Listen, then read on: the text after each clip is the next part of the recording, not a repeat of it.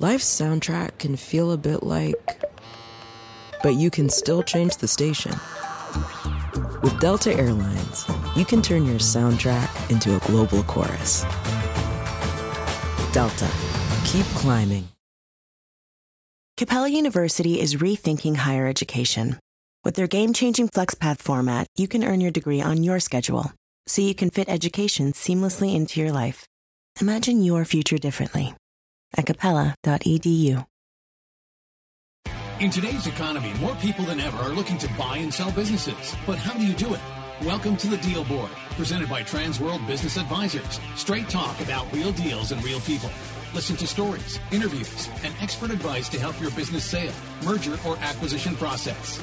Now, here are your business exit experts, Andy and Jessica. Well, hello, and welcome back to the Deal Board. Today, we've got a great show on books and records. And if you remember in our 4th and 5th episodes, we talked about the valuation of businesses and recasting and how books and records can affect both the value of your business and the likelihood that it would sell. So we've got some great stories from brokers across the country today about how books and records affected their deals. And Andy, I mean, let's give our listeners some insight to what could happen in a deal if there's poor books and records in a business. Well, poor books and records could just, number one, flat out kill the deal. When a buyer is looking and gets into due diligence, and we make buyers make an offer, and we'll talk about making offers in a future podcast, but making offers, they're contingent upon doing due diligence. And as we talked about due diligence, you know, if they find something wrong in the beginning, then everything comes into question or goes out the window as far as, you know, truth. So as soon as they find that one seed of inconsistency, it can grow into killing the deal. And if it doesn't kill the deal, it's going to at least really it could make them renegotiate the deal. So we've seen that. We've seen the deal be renegotiated. And we've seen all kinds of things that the sellers eventually have to do to perhaps make the deal work for them or at least gain their trust back. Right. And that's the case too. Sometimes we even see businesses with no books and records, which is even a bigger hurdle to overcome. It can be overcome, but then there's all kinds of risks for both the buyer and seller moving forward in that deal. Yeah. I mean, so we urge our sellers that if they don't have good books and records, they need to do one or two things. They need to immediately go back and hire someone to clean up past books and records. And if that's not possible because they played with inventory or they're playing with sales and they're hiding cash, if they're doing all those things, then they need to right then start keeping good books and records. Because, you know, the process of selling a business could take up to a year. And if they have 6 months of good books and records, that's better than nothing.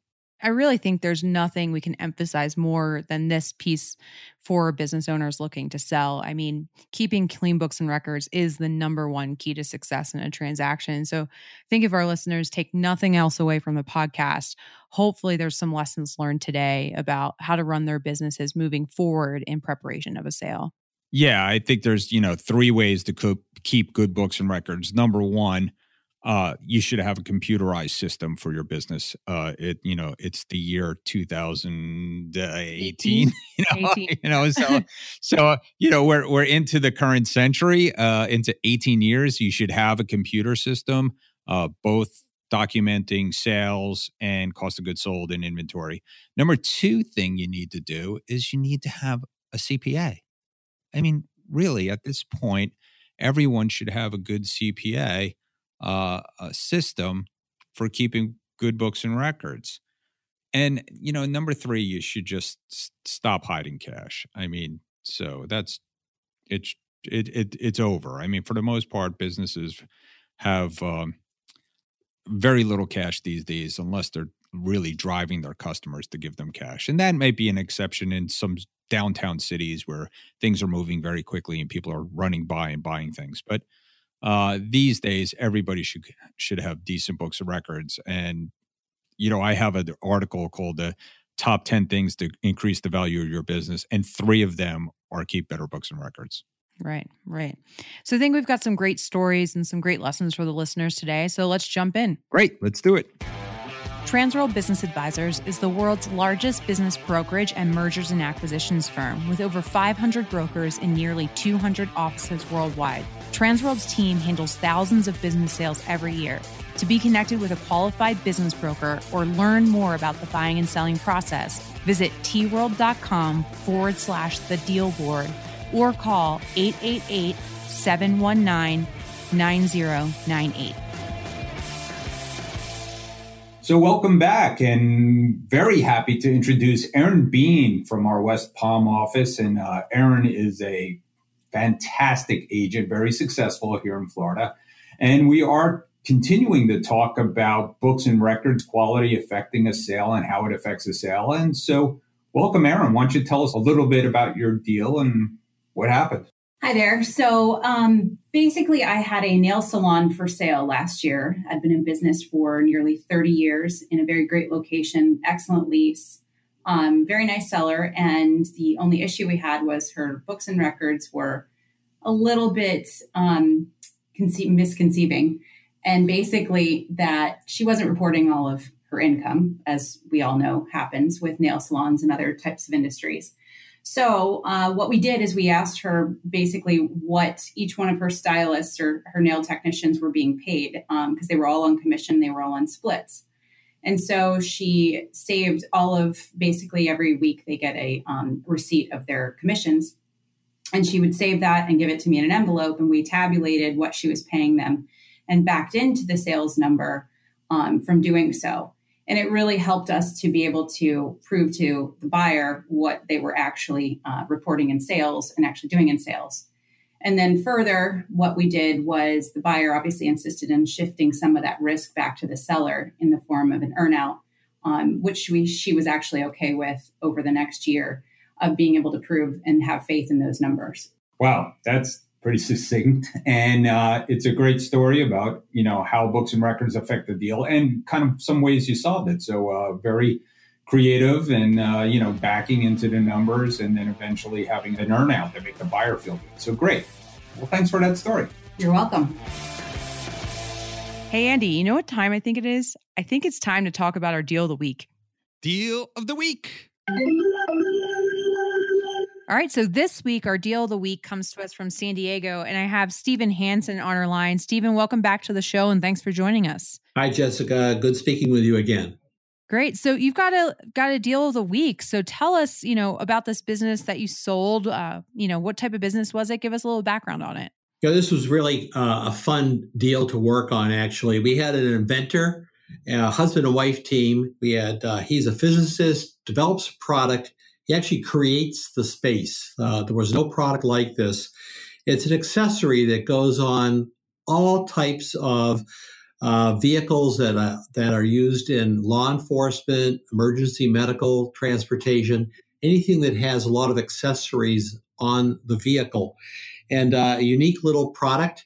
And he brought it to market. And now it's time for him to retire. And okay, now we have to go find a buyer and sell it. So how did you do that? Where'd the buyer come from? How did you find this person?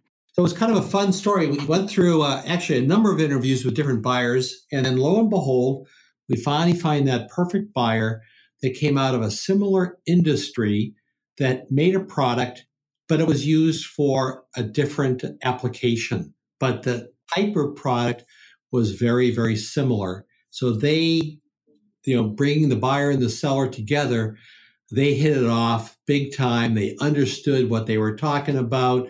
One of like 4 other people in the world that really understood this technology. And that just made for a great fit. Wow. It's like finding a needle in a haystack there. That's amazing. The seller, his product was used in vehicles. And the buyer, his product was used in marine products like, boats, things like that. And put together, and it was really quite exciting. Great transferable experience. So, like any deal, I'm sure there was challenges to overcome. What kind of challenges did you hit in this one? So on this one, we had one big one was that the couple selling the product, and especially the inventor, he was in the early stages of Alzheimer's, and he made that very clear to me right from the get-go, and spoke with his wife about it, so that I understood his disease and where he may be having some memory problems. So that triggered a couple of things with me. And one was, we really wanted to make sure this seller was safeguarded. So we found a really good, trusted attorney and brought him in and said, okay, Mr. Attorney, you're going to kind of oversee basically everything the seller is doing to make sure that he understands what he's doing and we protect him and he doesn't sign something then he regrets later on. That was one thing we wanted to do. Yeah, it was really a good one. And I think that was really actually instrumental in helping make sure that this happened and that, no one came back later on saying, gee, I didn't understand. And the other big part with this was we have an aging inventor. He invented all the products, but there were some new products that came to market, and he realized some of the technology was changing. So he engaged a third party to invent his 3 new products. They all came to market. They've been on the market for a year. I get in working with him. I go, well, show me your technology agreement with this third party. Quiet. No agreement. I said, who owns the technology? So we went through that whole step, found out, guess what? The inventor owned the technology, the third party. So we had to put an agreement together to get this technology back to the selling corporation. And that took a while to get that done. A lot of negotiations. We buttoned that one up too. So that was one of those ones, the seller, he just never crossed his I's and dotted his T's and thought about having an agreement in place and hadn't taken care of that part of the business, which we stumbled on as, just a little bit before due diligence started. Right. Which, happens, and I think we've talked in past podcasts, or we will definitely talk in future podcasts about legal agreements and making sure if you're selling your business, how important those legal agreements are with your vendors and things like that. Absolutely. And, now you get right into the vendor part of it. And as we get into due diligence, his product was also made by a third-party manufacturing contractor, which is all good and can work really well. Here we are in San Diego, and so this particular vendor he was using was doing some of the assembly work in Tijuana and some in San Diego. And then as we were going through this deal, all of it ended up being moved out of Tijuana into a San Diego, USA made place, which made it really actually easier for the buyer to do the due diligence and all that. But again, there was no agreement in place between the seller and this third-party contract manufacturer. So it was kind of a mess. There were no procedures in place. How do you really make this product? How do you test the product? And then as we went through the due diligence period with the buyer being also a physicist and electrical engineer said, you know what? I think that they're missing a certain step in the quality assurance part of this. Now, if we look back at the business, we said, there really are very few warranty returns. It is a warranted product. Very few returns, very few warranty claims, but the buyer was a little bit hesitant on how to deal with a warranty. So we just calculated out what the exposure was, put in basically ended up being a pretty small holdback as part of the deal for warranty claims. And that addressed the buyer's apprehension that maybe they had missed this step in checking the quality of the product. And the seller bought in, buyer bought in, and the deal went forward, and everybody was happy. So we overcame the seller's health. We overcame a third-party technology agreement. We overcame a contract manufacturing problem. And then we had to get into one final thing. The buyer was from out of state, and the buyer wanted to relocate the business to that new state, up to Washington State. Now in California, like probably a lot of states, when you allocate the purchase price of the business, a certain amount is going to go to furniture, fixtures, and equipment, as we call it, FF&E, right? So in California, you pay tax on that. The buyer pays 8% tax on FF&E, and they don't want to pay the tax on those assets that they're going to move out of state. So, with California, like a lot of states, they want to make sure they get every nickel they can on a deal. So we had to work with the attorneys and the escrow company with the state of California to how do we ensure the state of California that these assets are being moved out of the state so that the buyer doesn't have to pay tax on them. Sounds like a pretty simple thing to do. I didn't think that would be too hard, would you? Well, now we're dealing with a big bureaucracy here in Sacramento, and actually that took us about 3 weeks to get a resolution on what the state wanted, how they wanted to see a bill of lading, how they wanted it shipped, all these things to prove that the product actually left California and that it wasn't taken possession of here so that they didn't have to pay that tax on those assets. So that was another thing we had to overcome. So last but not least, always the, issues with the state that we run into with every deal. Well, overall, Stephen, it sounds like it was a very challenging deal, but it worked out in the end because you had, the perfect match of a buyer and seller. But let's get into the stuff that our listeners always want to know. So let's talk about numbers. So, what was the SDE about on this company and what did it end up selling for? And then I know you mentioned a holdback, but how was the deal structured ultimately? Sure. It was an asset purchase. The business was doing a little less than $500,000 a year. With a reasonable SDE, it was about 15%. So that wasn't too bad.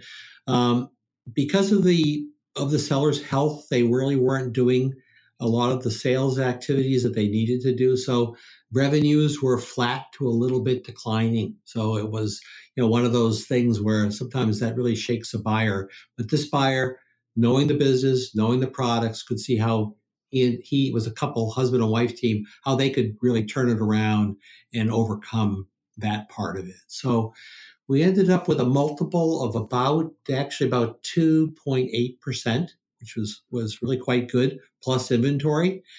And it took us about a couple of months to get the deal finally done. Okay. And was it mostly cash or was there an SBA loan involved? It was all cash. Nice. Great deal. And then for those of you, we talked about a holdback and Stephen mentioned a holdback, but basically a holdback, what it is it's money left in escrow to resolve any issues that could happen post-closing. So in this case, Stephen, it was for the guarantee of some of that quality assurance items, right? Right. Because all the products that were manufactured at this company come with a warranty. So they want to just, ensure that just in case there was a quality issue or any warranty claims that came in, there'd be a holdback there to cover those. And we came up with a little formula. And as time goes on, the holdback shrinks, and the seller gets some of that money back. And I can say so far, all is going well, and all parties are happy. Great. Well, it sounds like another good deal for some good people. Stephen, thanks for sharing the story and joining us again on the podcast. Thanks so much and have a wonderful day. Hey, Jessica, you know what time it is? Money time? Almost. It's time for Listing of the Week. So this week, our listing of the week is an interesting industry that we've gotten a lot more interesting questions about, especially in the state of Colorado. But it's in the cannabis industry. And I have our broker, Al Fiakovich. Yes, there's a relation. He's my husband. From our Denver office, that's going to give us a little overview about this business that's available for sale. Al, can you introduce yourself and tell us a little bit about your listing? Hi, this is Al Fiakovich here, Managing Director of the Transworld office in Denver. We have a great opportunity for a vertically integrated cannabis business, which means there's a grow and a storefront. This firm has been in business since the beginning, great ownership, great tenured employees. There's over 30 employees, so there's a really great management staff in place. The revenue is around 7 million. Asking price is 4.9, and the SDE is 2 million. So it sounds like a great business and potential for growth, obviously, in a growing industry, and an industry that's very profitable.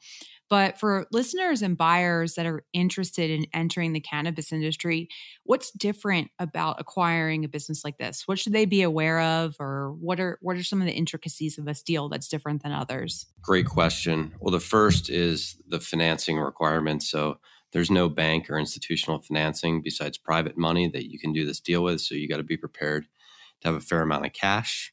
There's also a fair amount of licensing and residency requirements as well. So it's just good to talk to some of our resources and us, and we can run you through that and how all that works. So in looking to acquire a deal in the cannabis industry, probably helpful to have a broker, advisor, an attorney as well. Is there anyone else that should be involved in the deal? I would say the biggest thing is just to have well vetted deals. There's a lot of bad deals out there in this space. So there's some people running around just doing some things that are a little unethical. So you just want to really, really vet it, and then just have really smart counsel that is, or a lawyer that is involved in the space and that knows the ways around. The Marijuana Enforcement Division is the regulatory agency here in Colorado, and knows those folks over there and can shoot you straight. Great. So if we have any listeners that are interested in this particular business or want to know more about acquiring a business in the cannabis industry, how can they reach you, Al, or how can they get more information about this particular business? Sure. You can email me, al@tworlddenver.com, or give me a shout, 720-357-6853. Great. Thank you so much, and look forward to talking to you more about this deal in the future. Okay, so we often talk about how important it is to have good books and records, especially when you're recasting your financials or providing add backs to increase the seller's discretionary earnings. And today we have with us Ross Hames from our Denver office, who has a great story of how when an owner keeps good books and records with great backup, how it can impact a deal and ultimately get more money for the seller and a better deal done. So Ross, why don't you give us a little introduction about this deal and the seller and how they kept their books and records? Okay, Jessica, this was a business that specialized in repairing pavement in parking lots, private roads, homeowner associations, and so on. And it had grown very quickly, but the owner knew what he was doing to build a business. So he kept good records. And as he went out and acquired trucks and equipment, he spent a lot of money to upgrade them to make them work more efficiently, but he kept all the receipts. So when we did a recast, we added back as one-time expenses the money he spent to upgrade his acquired used equipment to make it good as new.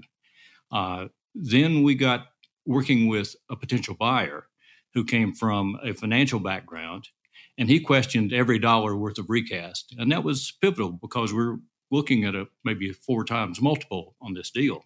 So we wanted to get the value up as high as possible, and every dollar we could add to the discretionary income was worth $4 or more in the deal.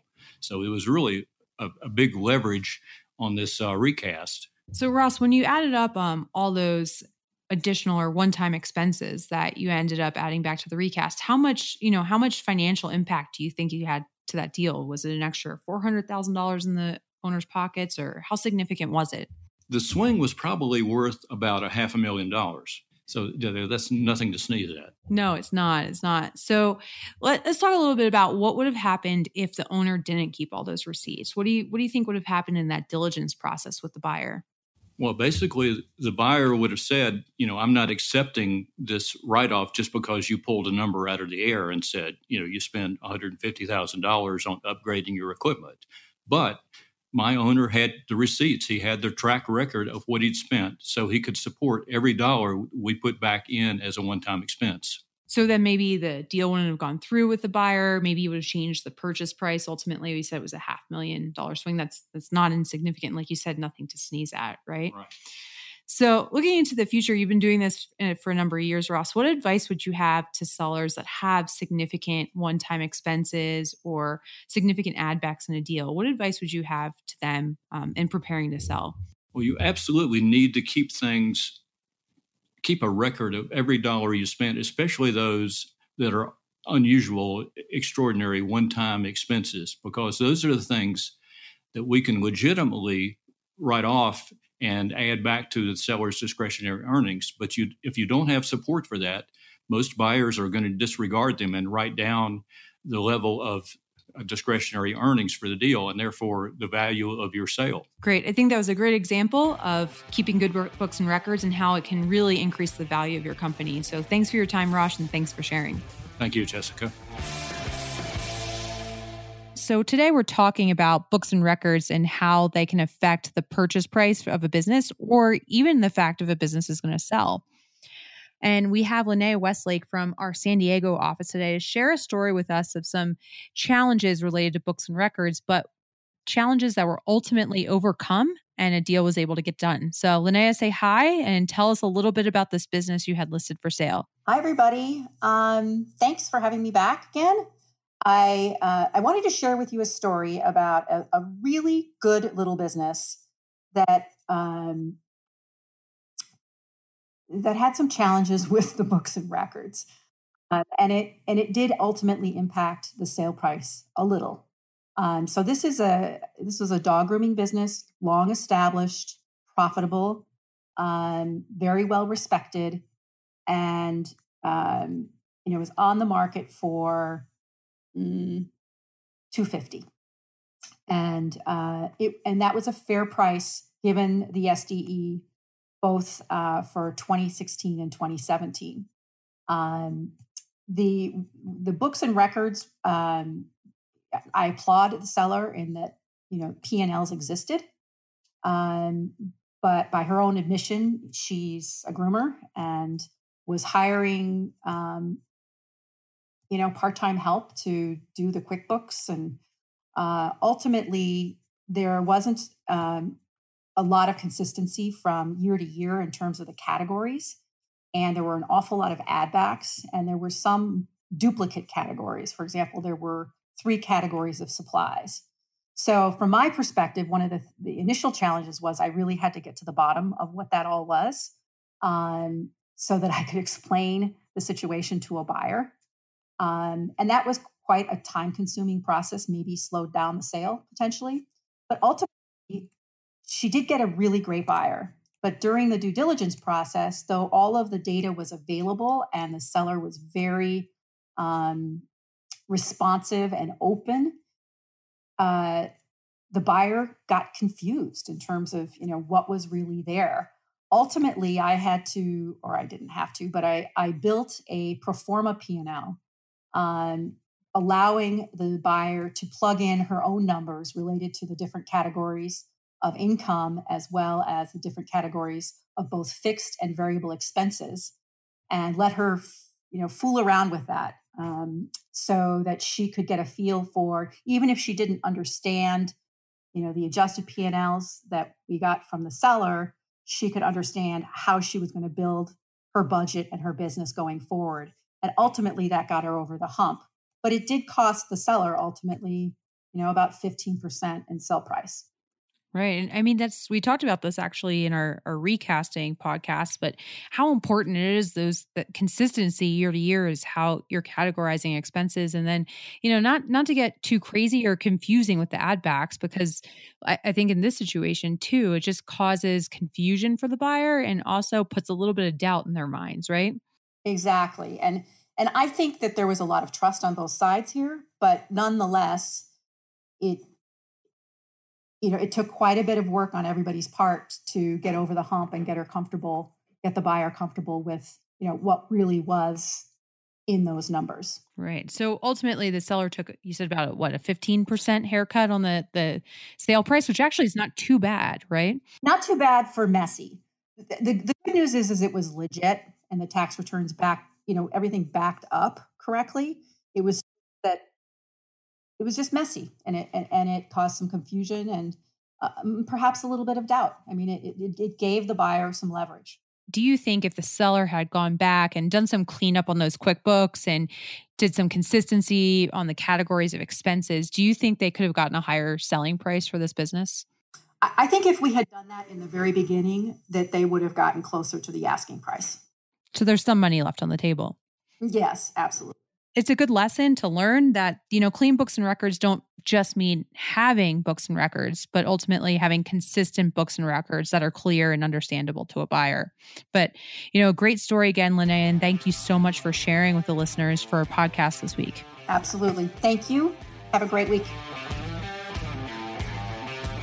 Thanks for tuning into our show today. If you like the podcast, don't forget to subscribe through your favorite podcasting app and leave us a review. If you have questions or suggestions for the show, visit us at tworld/thedealboard or email us at thedealboard@tworld.com. Capella University is rethinking higher education. With their game-changing FlexPath format, you can earn your degree on your schedule, so you can fit education seamlessly into your life. Imagine your future differently at capella.edu.